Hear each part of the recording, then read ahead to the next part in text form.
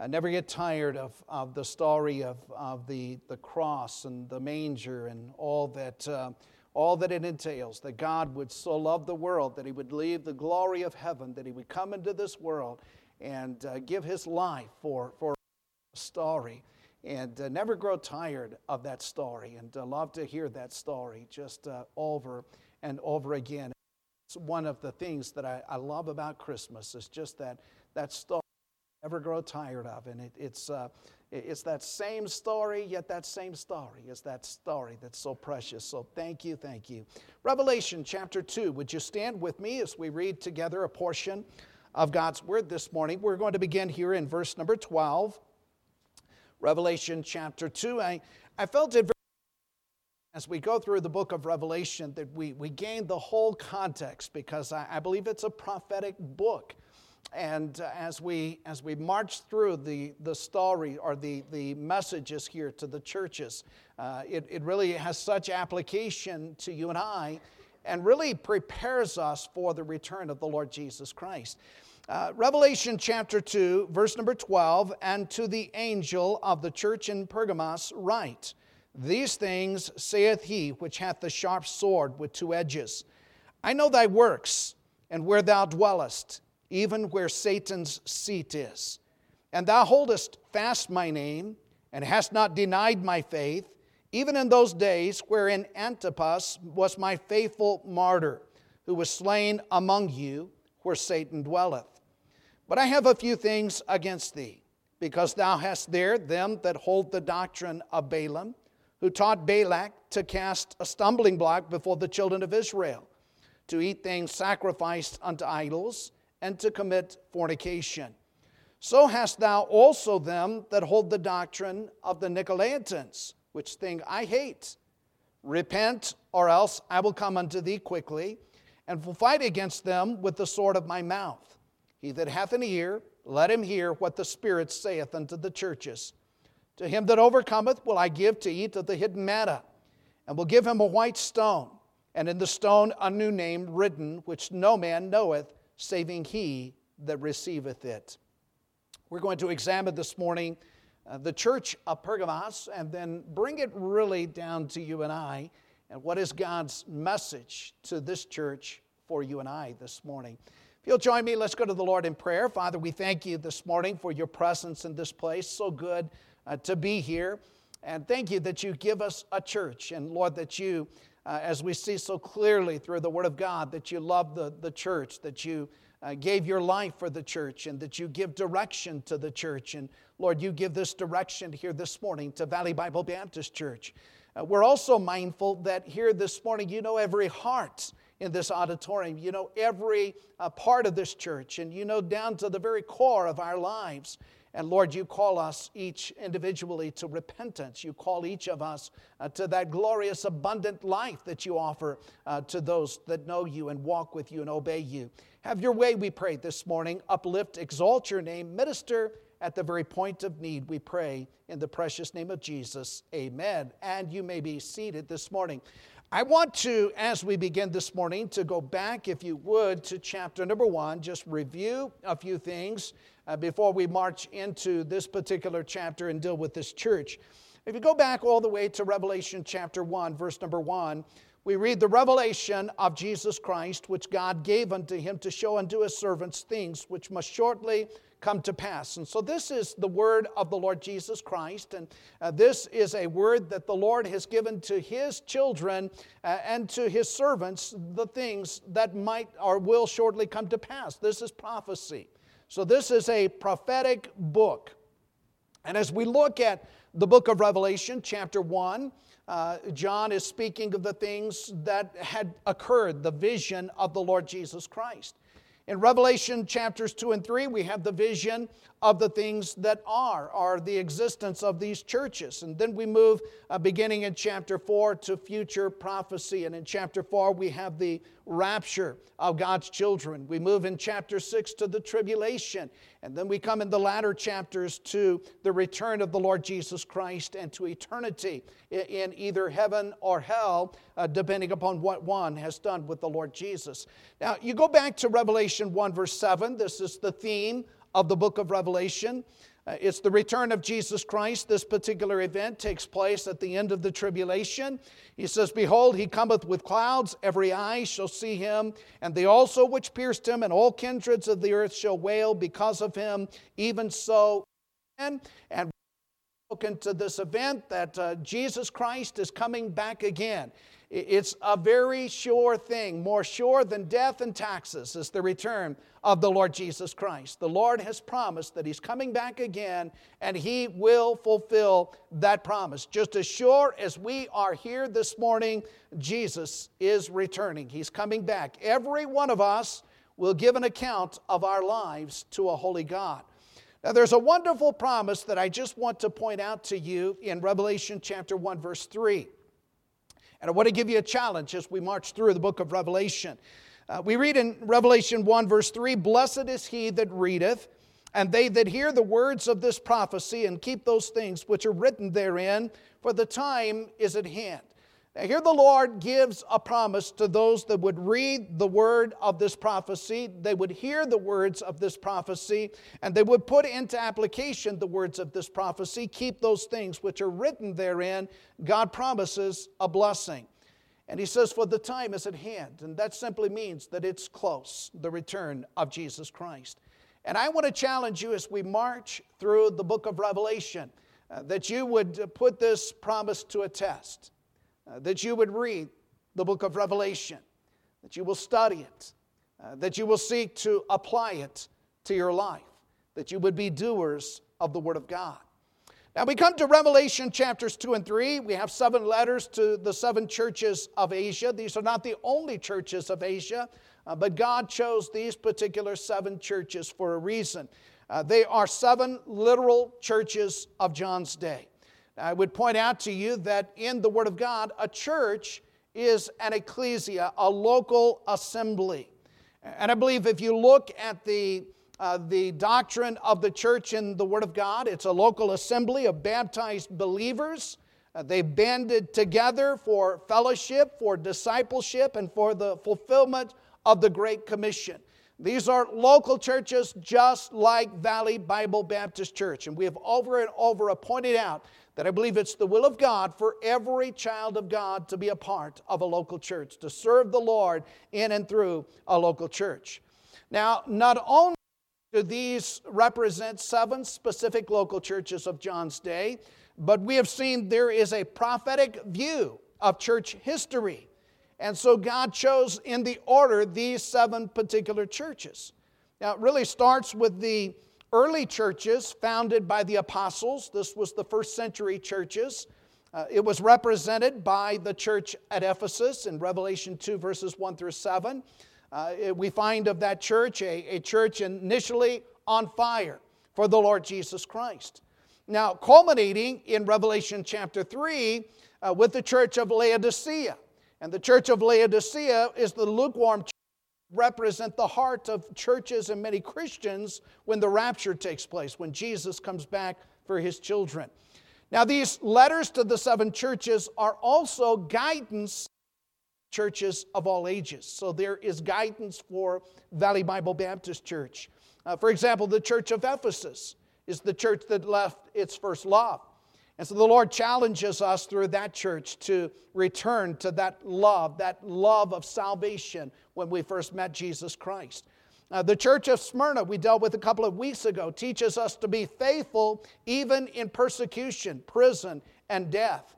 And today the church of Pergamos, it teaches us that Christianity cannot mix with the world, that Christianity cannot mix with pagan practices. It cannot mix with idolatry. We are to serve with all of our heart, all of our soul, all of our mind. And that's the message as we look at the church of Pergamos. Now there's the historical presentation. Let's look at the church itself. Pick up here verse number 12. And it reads, "To the angel of the church in Pergamos write." Now as we examine this letter, we see this church in some capacities becomes a compromising church. Now we know of Pergamos, it was located about 50 miles north of Smyrna. And Smyrna was about 35 miles north of Ephesus. And so this particular city of Pergamos was about 85 miles north of the first church that we examined, that church of Ephesus. Today, Pergamos is the modern Turkish city of Burma. Pergamos was the capital of Asia many years before Christ, about 300 AD, and it continued to be the capital of Asia until about the time of the death of the Lord Jesus Christ. We know of this city that it was a thriving city. There was an amphitheater in this particular city that would hold 20,000 people. And then we know that within this city, it boasted of the second largest library in the world at that time, second only to the Library of Alexandria. This city contained at least 3 temples that had been erected to the emperors of Rome. Also in this city was the temple of Zeus. And it was in this temple of Zeus that there was an altar to Zeus, and some have said that would be the reference to Satan's throne that's mentioned to this letter of Pergamos. Now, also located in Pergamos was a temple hospital. And this city had become famous for its medication. There was the god of healing that was worshipped in this particular temple. This god of healing was represented by the serpent that is entwined around the staff. And have you ever seen that serpent entwined around the staff that you see in medical offices even to this day and still used as an insignia by physicians to this day? It originated in Pergamos, in this temple to this god of healing. Now, some believe that Luke, we read about Luke in the Bible, some believe that he actually lived for a time in Pergamos and that he practiced medicine in this hospital before he met Paul in Troas. And so a lot of interesting history there. Now, one thing that comes to my mind as we march through these churches, it's a blessing to see how in these early years the gospel spread so rapidly through the known world. Churches were planted in city after city. And then those churches planted other churches in the regions beyond. And in just a few short years, and we talked a couple of weeks ago about persecution, that persecution literally spread the fires of the gospel all over the known part of the world. Now, perhaps this church in Pergamos became or resulted from the evangelistic outreach of the church of Ephesus. We know the church of Ephesus had such a powerful impact to all of that region, and they preached the gospel to all the regions of Asia, and perhaps this church was the result of that. Now, look in verse number 12, as with all of the churches, we see the Christ of this church. In verse number 12, to the angel of the church in Pergamos write these things, saith he which hath the sharp sword with 2 edges. This is the Lord Jesus Christ. And this refers to his word, the sharp sword with 2 edges. Chapter 1 of Revelation, verse 16, it's describing the Lord Jesus Christ, and it says, out of his mouth went a sharp 2-edged sword. We know this is a reference to his word. And we know of the Lord Jesus Christ that he spoke the very word of God. Christ spoke as one having authority. He was not as the scribes and the Pharisees. Whenever the Lord Jesus speaks, he speaks with power. It was the Lord Jesus that spoke the world into being. It was the Lord that said, let there be light, and there was light. That was the power of his word. And even as the soldiers came to the Garden of Gethsemane to arrest the Lord Jesus Christ, Jesus said, who are you seeking? Jesus of Nazareth, he spoke, I am he, and the Bible says they all fell backward. That was the power of the word of the Lord Jesus Christ. Out of his mouth goeth a sharp sword with 2 edges. When the Lord returns, the Bible says that out of his mouth goeth a sharp sword, that with it he should smite the nation. And of course we know Hebrews 4 verse 12, for the word of God is quick, powerful, sharper than any 2-edged sword, piercing even to the dividing asunder of soul and spirit and of the joints and marrow, is the discerner of the thoughts and the intents of the heart. One thing that becomes very evident, it's for you and I, it's for the church of Pergamos, the Word of God is essential in our lives. We know that sharp sword, it pierces our life. The Lord, through His Word, reveals you. The Lord will show you who you are through His Word. Now, the church of Pergamos needed to understand the importance and the power of God's Word, because there were some false doctrines that were beginning to penetrate into this church, and they needed to judge those doctrines by the Word of God. And also, we know that Pergamos was a wicked city. They needed the comfort, the guidance of God's Word to remain steadfast. And he even mentions that in this city was the throne of Satan, where Satan himself would dwell. Now, as we look at the Christ of this church, we see His Word and the power of His Word. But you notice in verse number 13, there's also His knowledge. He says, as to all of the churches, I know thy works. You see, the Lord knows all about us. He says this to each of the 7 churches. Nothing hidden from Christ.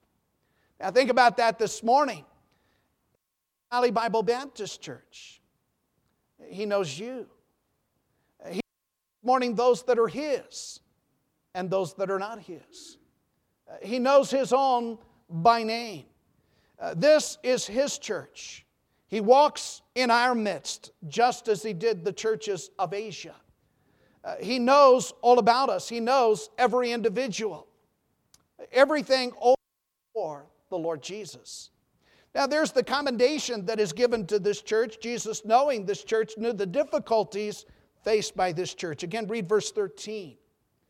He says to this church, I know thy works, and where thou dwellest, even where Satan's seat is, and thou holdest fast my name, hast not denied my faith, even in those days wherein Antipas was my faithful martyr, who was slain among you, where Satan dwelleth. The Lord knew the difficulties faced by this church. This city was a morally dark place. He describes it where Satan's seat is. He says, where Satan dwelleth.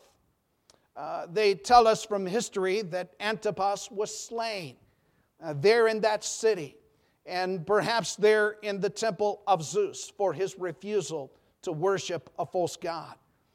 That temple of Zeus, there was a throne enshrining Zeus, the pagan god of the Greeks. It's evident that a tremendous amount of demonic activity took place in that city.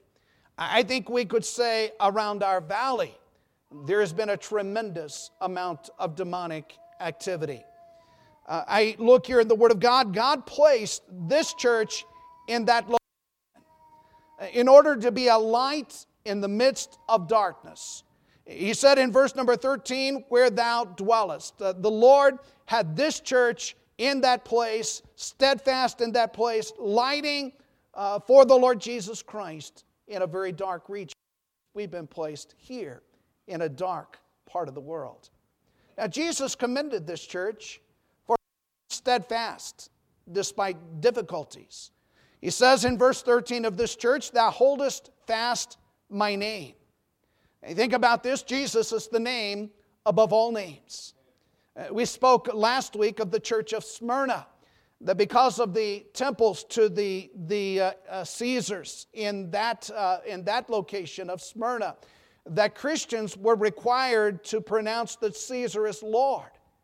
And multitudes of them died because they would not proclaim Caesar to be Lord, but they said Jesus is Lord. And so it's evident here in the city of Pergamos that many held fast the name of the Lord Jesus Christ. And can I say it's not popular to proclaim today that Jesus is God? But He is the only true God. He's the only one, and He's the one before which every knee will bow, and every tongue will confess that He is Lord. And it's never popular to stand up for the Lord Jesus Christ. And there may come times at your workplace where you're going to be asked to deny the name of Jesus Christ. And it's not popular to stand up for Jesus, but we find that multitudes of this church in Pergamos stood fast for the name of Jesus. He says of this church, thou hast not denied my faith. And that would be a reference to the doctrines of the Word of God, their beliefs based upon God's Word. They did not deny the truth of God's Word even when it was not popular. Now, Antipas was a member of that church, and he gave testimony to this truth, and that testimony cost his life. And the Bible calls him a faithful martyr. That's the commendation to this church. But there's a concern. And this concern is a concern that I see so applicable to churches across America today. There were two false doctrines that were beginning to take root. In verse 14, he says to this church, I have a few things against thee. A little leaven leaveneth the whole lump.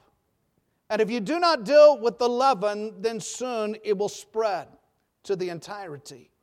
He says, because thou hast there them, and some in the church beginning to teach and to live these false doctrines. It reminds me in the Old Testament of a man named Achan.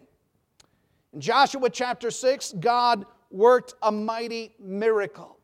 He defeated the city of Jericho.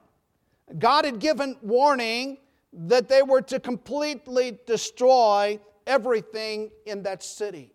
There was a man named Achan. He disobeyed God. He coveted after a goodly Babylonish garment, and then he took some of the treasures of that city, hid them in his tent.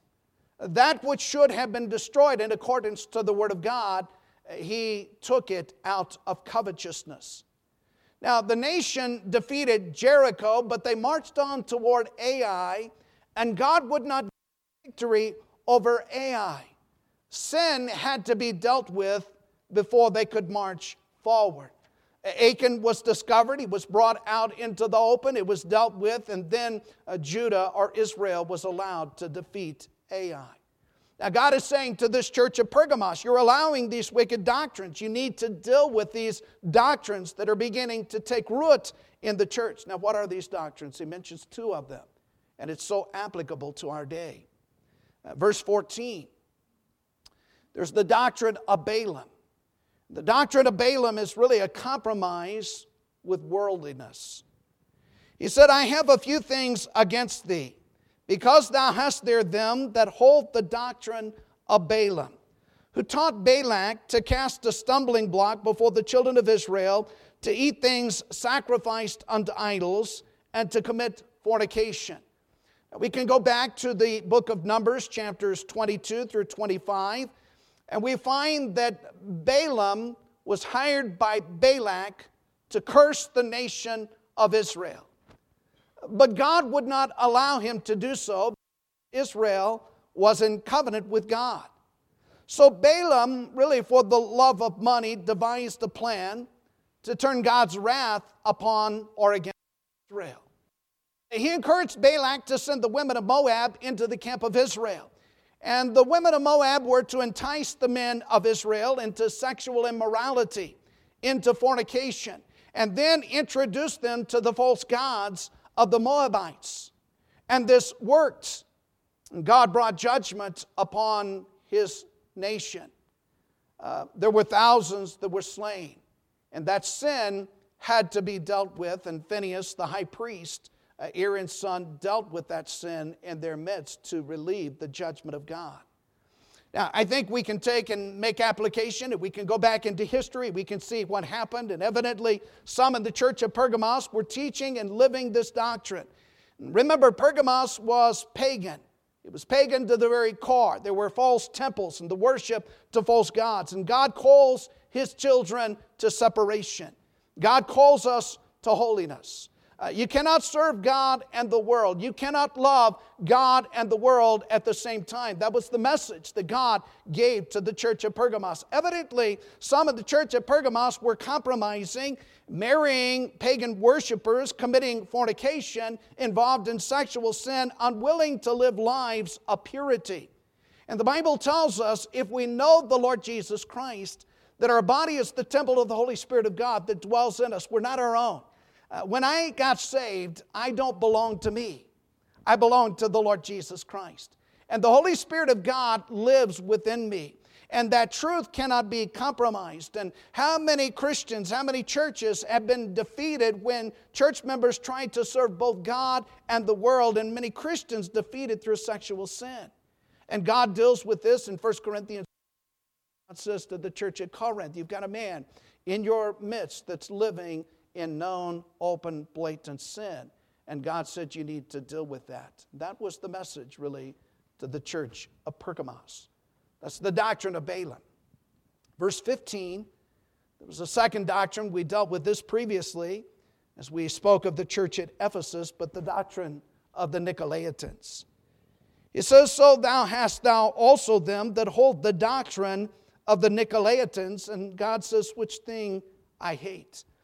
We spoke of that as a compromise with paganism.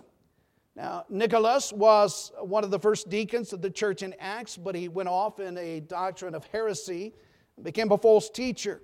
And he taught that one could worship Christ and at the same time continue to frequent the pagan temples. The Lord exhorts us, what fellowship hath light with darkness? What concord hath Christ with Belial? He says you cannot serve both God and Baal. You've got to choose. As the Lord spoke through Elijah the prophet, how long halt ye between two opinions? If the Lord be God, serve Him. Be God, serve Him. But you can't serve both. And that was the message that God says to this church. Come out from among them and be ye separate, saith the Lord. Touch not the unclean thing, and I will receive you and be a father unto you. In 2 Corinthians chapter 6. Now, you go back into history. I love the story of Adoniram Judson, great missionary to Burma. As Adoniram Judson went to Burma, the religion, it's now Myanmar today, but early 1800s it was Burma. Buddhism was the religion of the Burmese people. And as Adoniram Judson preached the gospel of Jesus Christ, he found that many wanted to hold to Buddhism and add Jesus to their Buddhist gods. And Adoniram Judson taught the truth of God's word. To receive Jesus Christ is to reject the false gods, for Jesus is the true God. And you can't serve both Jesus and the false gods of Buddha. And so he held them to that true repentance, that turning from the false to turn to the true, to receive Jesus Christ. Now, many of you have come out of false religions, so you understand what I'm talking about. And when you get saved, you can't compromise. You can't serve both. You can't join the two together. They have no fellowship. You see, Jesus must be exclusive. I've never known an individual to prosper who tried to hold to Jesus and continue with false religion. It just does not work. It's an impossibility. Now, that's the doctrine that began to penetrate into the city of Pergamos. Now, go back, if you would, to chapter 2, verse 6. And you'll notice what the church at Ephesus did concerning this doctrine. In chapter 2, verse 6, he said to the church at Ephesus, but this thou hast, that thou hatest the deeds of the Nicolaitans, which I also hate. Now, let's look in verse 16, chapter 2. And here's the counsel that's given to the church of Pergamos. It's a very simple word, verse 16. He says to this church and to individuals in this church, repent. Simple. He said, turn away from the compromise. If you're compromised with the world, turn away from that. Repent. If you're compromised with paganism, he said, turn away from that idolatry. You'll notice the statement, or else. He says, I will come unto thee quickly. God doesn't mess with compromise. He doesn't work on our timetable. He does not work on our terms. He gave the space of repentance. And he said to those within the church, if they did not repent and turn away, he said, I will fight against them with the sword of my mouth. Now here's a beautiful thing. If God be for us, be against us. If you are on the Lord's side, you are going to be blessed because of that. But when you compromise, the other side is a fearful thing. If you're truly a child of God and you're living in compromise, the Lord disciplines His children. He spanks His children. He will not allow His children to live in compromise and get by with it. Have Jesus against you is never prosperous or blessing. All He has to do is speak a word, and the word of the Lord is powerful, as we expressed. Now, verse 17, the counsel that he gives to this church, again to individuals. He's speaking specifically to those members of this church. He that hath an ear. Listen up. God speaks to individuals. He says, to him that overcometh. We examined that previously. That simply means to be born again. And it's evident as we march through these letters to the 7 churches, not all church members were saved. I was a church member before I was born again. And the overcomer, according to 1 John chapter 5, is the one that is born again, Jesus Christ as Lord and Savior. To him that overcometh will I give to eat of the hidden manna. That speaks of the satisfying, abundant life of the Lord Jesus Christ. Friend, listen, it is a blessing to be a Christian. And not only does the Lord want you to be saved, but the Lord wants you to know the abundant, blessed life of the Lord Jesus Christ. You can never know that abundant life living in compromise. Some of the most miserable people in the world are Christians that know what the Word of God says, but they've compromised the Word of God. And so what a blessing to have that hidden manna. But notice something else here. He says in verse 17, interesting statement. He says, and I will give him a white stone, and in the stone a new name written. Now, we have to understand the judicial system of that day to understand the white stone. If somebody was taken to court and tried by jurors, the jurors had a white stone and a black stone. If you were found to be innocent, then the juror would present the white stone. If you were found to be guilty, the juror would present the black stone. And for those that know Jesus Christ as Lord and Savior, friend, we are justified through the blood of the Lord Jesus. And the Lord gives to us that are justified that white stone, and that simply means I'm forgiven. I'm not guilty because of what Jesus did for me. The price has been paid. He took that shame and that guilt upon himself. That's the meaning of the white stone. And in that stone, a name written. There's a new name inscribed in the heart of a child of God. And you're sealed by the Spirit of God. That's the historical presentation of this specific church. Now, very quickly, there's a prophetic picture in this church. We believe, as we said, the book of Revelation is to be prophetic in nature. And so these churches represent church history until the return of Jesus Christ. We spoke about the church of Ephesus. And that represented church history during the 1st century into the 2nd century. These churches were planted by the apostles and their disciples. They were strong doctrinally. They labored in planting local churches throughout Judea, Samaria, beginning to reach to the uttermost. That's how the church at Pergamos was planted. Many were very large. We know the church at Jerusalem had thousands of people in that particular local church. And so these were the churches of the 1st century. The church of Smyrna represented the persecuted churches of the 2nd and 3rd century. A couple of weeks ago, we went through that persecution. And there were 10 Roman emperors that hated Christianity. It began with Nero, about 54 AD. It was Nero that beheaded Paul the apostle. During those 10 reigns of the emperors, Christians were hated. They were mocked, slandered during those centuries. They faced horrible, horrible atrocities. Imprisoned, chained, beaten, scourged, branded. They literally had limbs removed from their body.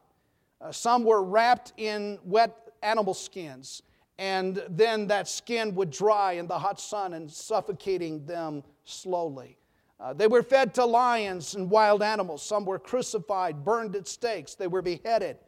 I want to read one particularly gruesome account. It tells of Christians ripped open at the stomach and the intestines filled with grain and then thrown to the pigs, where the pigs would devour them slowly. It's hard to imagine the cruelty, but history tells us that thousands upon thousands of Christians died during those centuries. It's a revelation of the wickedness of the human heart without the Lord Jesus Christ. And friend, you know, we've been free and blessed in the United States, but just a moment of time when the devil begins to reign, you will find the atrocities that will come in the direction towards Christians. It's unimaginable. And we could very well face some of those atrocities once again. What was the blessing of those centuries is the churches and Christians of those centuries had a tremendous price for their faith, but they stood firm for the gospel of Jesus Christ. And instead of putting to death Christianity, emperors had hoped it spread the flames of revival. To all of the known world, many soldiers and persecutors came to saving faith in Jesus Christ. And some of the most marvelous testimonies of conversion took place by those that actually were in charge of persecuting the Christians because they saw the reality of Jesus in their life. That was the church of Smyrna. Now, the church of Pergamos represents, I believe, history of from the early 300s to about 500 A.D. M.R. DeHaan stated that one meaning of the word Pergamos means married. That would really describe that marriage to the world and the compromise. Many local churches faced in those centuries some real struggles. They were different than the persecution. It began in early 300. Constantine, many of you have heard of Constantine the Great. He was carrying out conquests, had a supposed vision of a giant cross in the sky, and over the cross were these words, "In this sign thou shalt conquer." He professed there to become a Christian, not clear evidence of a genuine conversion as you go back and read the history of Constantine, but he made Christianity the state religion. And he even forced conversion. So Christians went from the place of being persecuted by the state. Now the state is forcing them into Christianity. And what you had a lot of false conversions. And you had many that were not genuine born again. So churches went from severe persecution now to fighting a different battle. And that was the battle of compromise. Now, let me make a statement that if you know your history, church history, there have always been, through history, in every decade, every century, true churches. For Jesus said, "Upon this rock I will build my church, and the gates of hell shall not prevail against it." Have always been true churches. You can trace a trail of blood through history and find those churches that stood steadfast. You've always had churches that believed in local church. In other words, the state is not over the church. But every church is accountable directly to Jesus Christ. You've always had those churches that believe in salvation by grace through faith in Christ and Christ alone.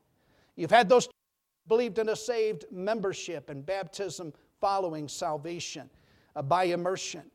You have churches that have always believed in the sole authority of Scripture. In other words, our doctrine comes not from the creeds of man, but from the Word of God. You've had churches that have always believed in the priesthood of the believer. That simply means that when you know Christ as Lord and Savior, you can have just as much a relationship with God as any preacher can. And God can teach you the Word of God just as He can teach a preacher the Word of God, the priesthood of the believer. And you've always had churches that believed in the separation of church and state. Every decade and every century has had true churches that would not compromise. But here's the new tendency that began to happen. Is with supposed conversion of Constantine, some of the true churches began to compromise those principles. They turned away from the local church concept to bishops who began to control many churches. You had the marriage of the church and state, and the state began to fund some of the churches, and these churches began to be subservient to the state. That was the compromise, the marriage of the churches to the world, the doctrine of Balaam. Unseparated, worldly, many unconverted church members as a result living for the world. Many churches began to compromise with pagan practices, pagan gods, praying to other gods, Nicolaitanism, mixing Christianity with paganism. Again, there were always true churches, would not compromise, but many did.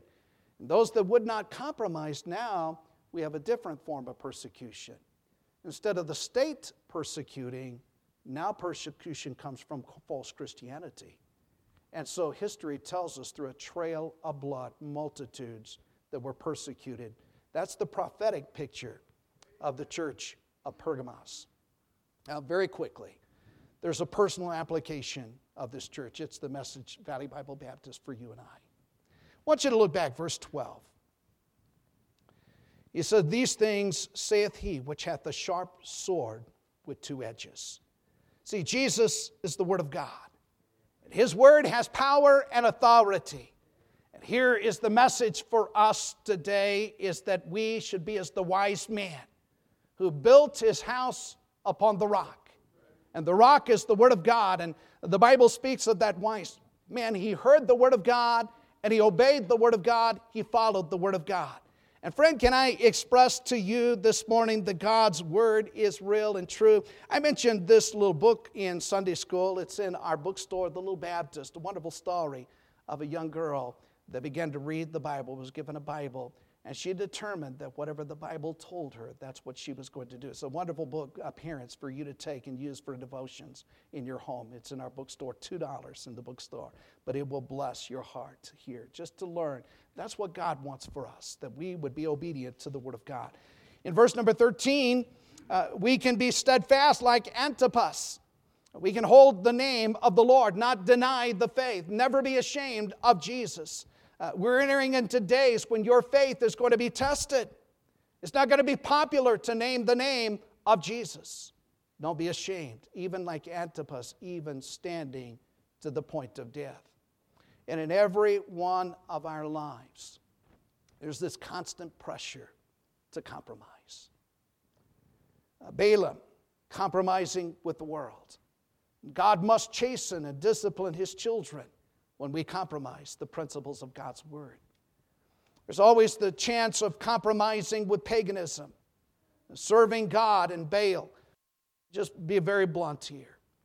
A Christian should have nothing to do with the occult. As a child of God, you can't serve the Ouija boards and tarot cards and astrology and horoscopes and masonry and secret societies. You got to come out and be separate. For a Christian, we have one mediator. That's Jesus. We have one head of the church. That's Jesus. We have one prophet for the end times. That's Jesus.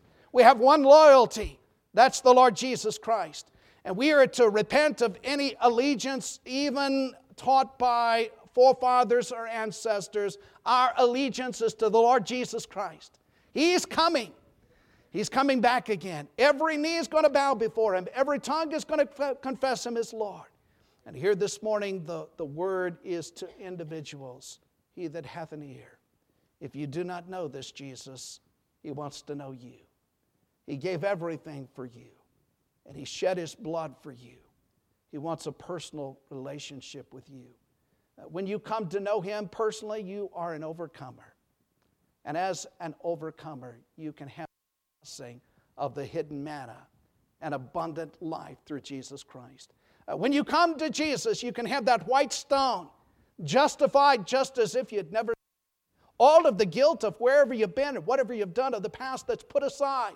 And now the court declares you not guilty. That's because of Jesus and the price that He paid. And that's what the Lord offers to each and every one of us. That's the message to us as individuals. With every head bowed, every eye closed this morning,